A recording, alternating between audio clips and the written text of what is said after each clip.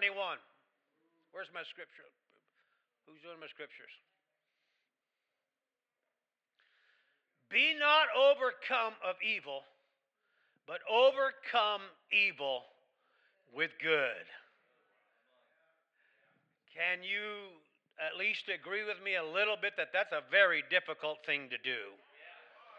Overcome, it didn't say overcome disagreements with good. It said overcome evil. Evil. Oh, I want to talk to somebody tonight. Here's my thought. Can I do that? If you go ahead and go. I'm going to preach, all right? Can I do that? Look at somebody and say, I don't know if I can do that.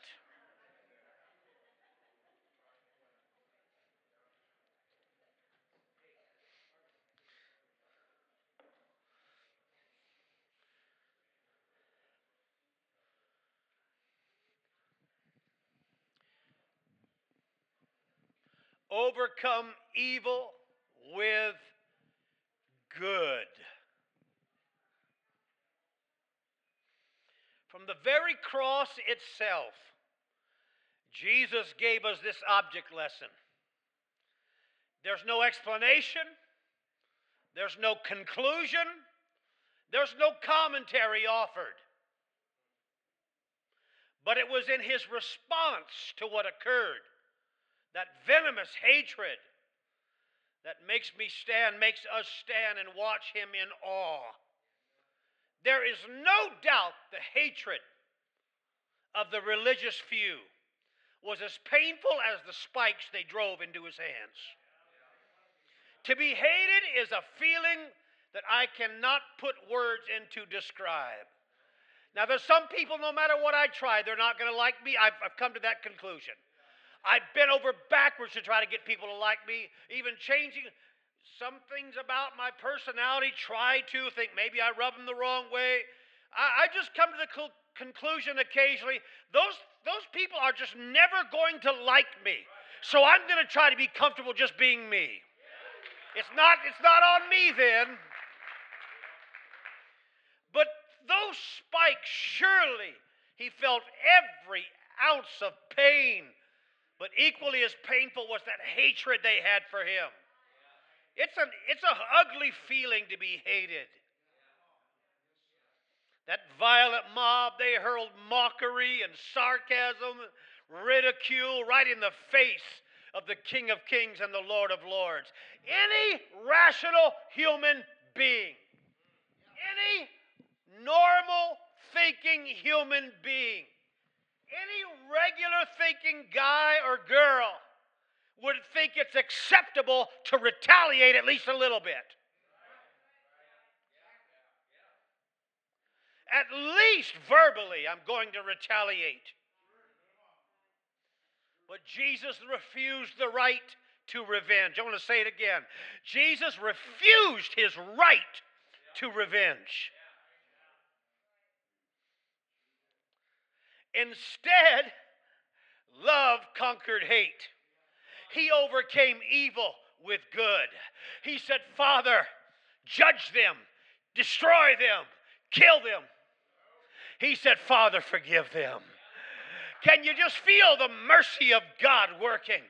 They deserved justice, but he offered good. The very principle that he practiced on the cross that we saw lived until the day they put him in the ground. But here's the case with my flesh, Brother Pleo, which is there's way too much of it. So often when I'm done wrong, when I think I'm a casualty of injustice, I feel injured, I feel like I've been attacked, I feel the need for vindication. I feel like I at least need to say something here. But Jesus just hung there and overcame evil with good. I want to stand up for myself. I want to stand up for you. I want to at least put in a good word. Everything they said about him was in error and lie. Everything they accused him of was wrong and a lie. But imagine this tonight, or at least Suppose with me. Suppose we go ahead and retaliate. Now what? Suppose you are subjected to wrong.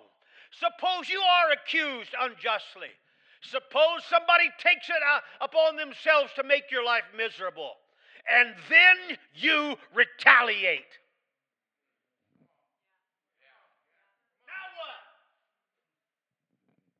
First of all, the very desire for vengeance is destructive. The very desire to pay back is destructive. If we dwell on the thought, I'll put it this way, if I dwell on the thought, it's going to grow. I know me. Way too much flesh to deal with inside my carcass here. Way too much going on. I've said it 100 times. If you could just do this and look inside, way too many storms going on in here. It's a battle that never amounts in victory for me. It will tear at my heart, rip at my soul, bruise my mind, and yet I want vindication. A poet said this, and I quote, "Hatred does more damage to the vessel in which it's stored than to the object on which it's poured." Let me try that without goofing up. Hatred does more damage to the vessel in which it's stored than to the object on which it's poured. Unquote. Sadly, no amount of revenge satisfies my thirst to pay back. If I get a little bit, I want more. Am I preaching to myself tonight? I am preaching to myself. But is there anybody else out there with me? I want to be justified, especially if I've done no wrong. But he just hung there.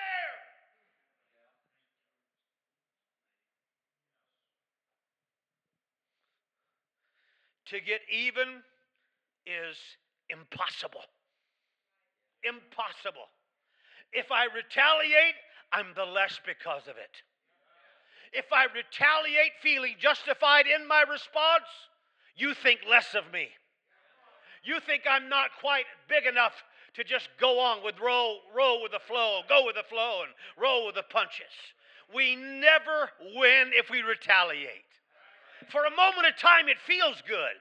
For just a moment, it feels good. But there's a bigger price to pay in my retaliation than in your injuring me.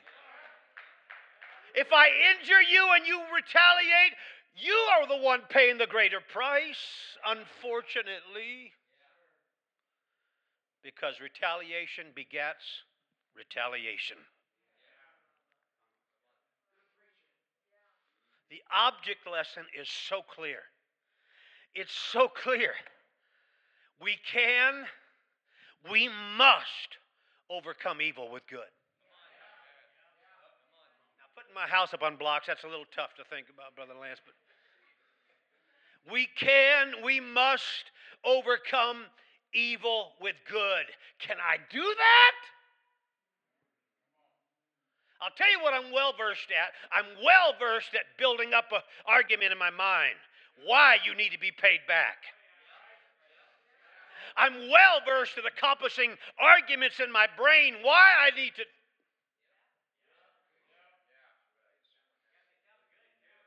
There used to be in stores, and this is probably not of any interest to you tonight, but there used to be in retail a system called price checks. And so when someone would scan an item, if it rang up $1.99, but there was a shelf tag on it that said $1.89 or $1.49, the customer would say, "Oh, no, the shelf said something else." And they would just pick up their intercom and say, "Price check on number 4, please." I've asked numerous people, Fred Meyer, "Would you do a price check on that, please?" They're like, whatever. What'd you say it was? 99 cents? Okay. Like, no, don't just take my word. Do a price check on it. Validate it. Well, it worked in reverse for me recently. I bought a gas can at Fred Meyer. It was on sale. The sign said it was on sale. And I picked it up, put it in my cart or whatever, and went home. No, I went right straight to the gas station and started putting gas in it. And on the tailgate of my truck, whoosh, bottom of this brand new gas can. So I'm like, well, okay. And I cleaned the mess up, went to the cashier at the gas station, said, I got a mess out there. Anyway, went back to Fred Meyer, told him, I said, I've got this brand new gas can, paid $19.99 on sale for it. Hole in the bottom. I guess I should have picked it up and looked. I just didn't. Do you look at gas can bottoms when you buy one? And the lady's like, oh, yeah?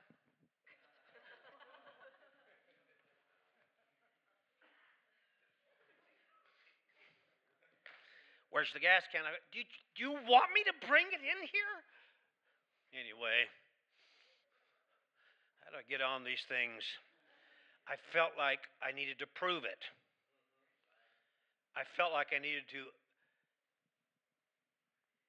validate my debate. But Paul said it this way: don't be overcome with evil,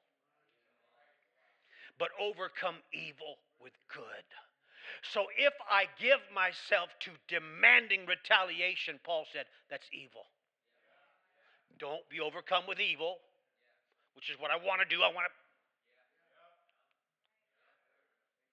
But overcome evil with good. That's tough to do. We can act all holy and righteous, but that's tough to do. That's tough to do for praying people. That's tough to do for people that fast and devote their life to God.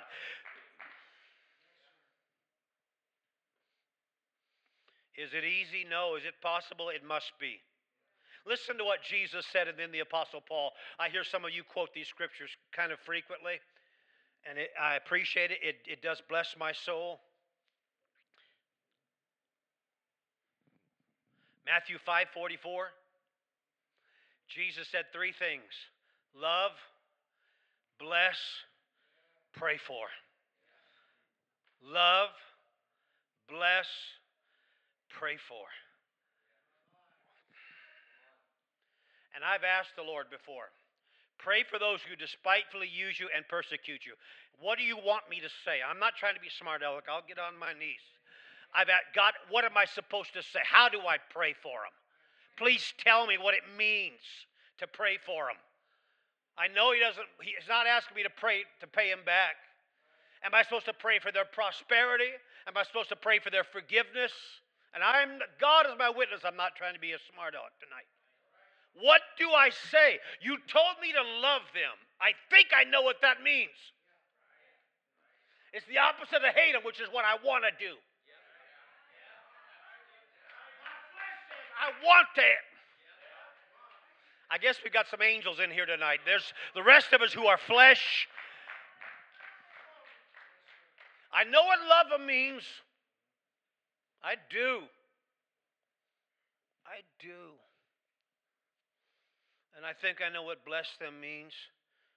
Because when you're a blessing to me, I know how to do that in return. I know how to bless you. And I don't mean that arrogantly, but praying for them. Pray for them. Lord, pray for them. It's a formula that works. Is it easy? No. But loving them, blessing them, praying for them. I've got to get myself around the right people, Brother Justin. When I want to pay back or I want retaliation, I know who I can be around. I can't be around people like me. Because I'm going to talk myself into...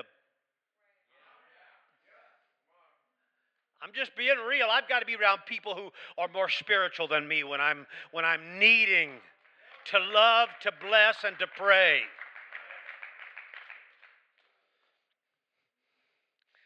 Love, bless, and pray for them. That is so hard to do.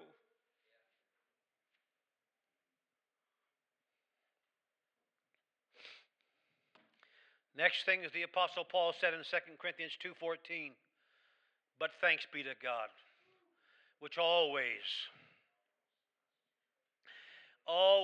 causes us to triumph. The only way I am capable of overcoming the flesh, loving, blessing, and praying for people who hate me, spitefully use me, persecute me, wrongfully accuse me. The only way is if I can somehow tap into divine intervention. And my divine intervention might come from just be hanging around with you. Someone that just says, no, don't think like that. You got to think higher than that. You got to think more spiritual than that. That's divine intervention. When I'm carnal, that's divine intervention. When I'm angry, we all need somebody like that, Brother Manny, in our life. We all need somebody that is allowed to tell us, don't think like that. Get your thoughts on a higher plane than that. Don't let yourself get down there like that.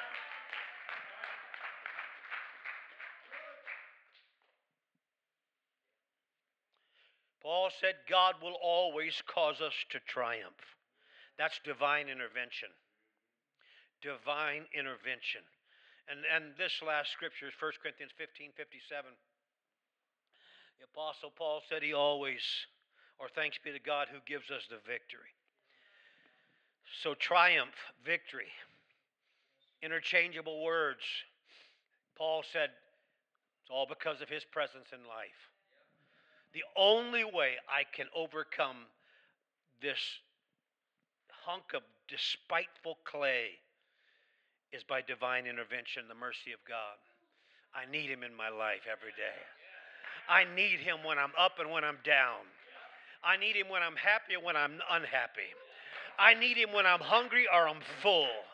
I need him when I'm upset or when I'm absolutely on top of the world.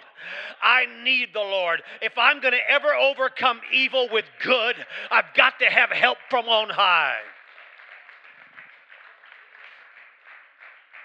It comes so natural to some of you here tonight.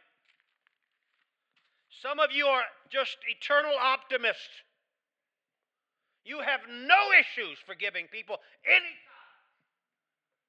You could hear some of the stories we have been told behind closed doors. Think, how are you even alive, much less upright and moving and productive in society? Some people just roll with the flow. And my hat is tipped to you. I'm telling you, I'm in awe of you. But for the rest of us,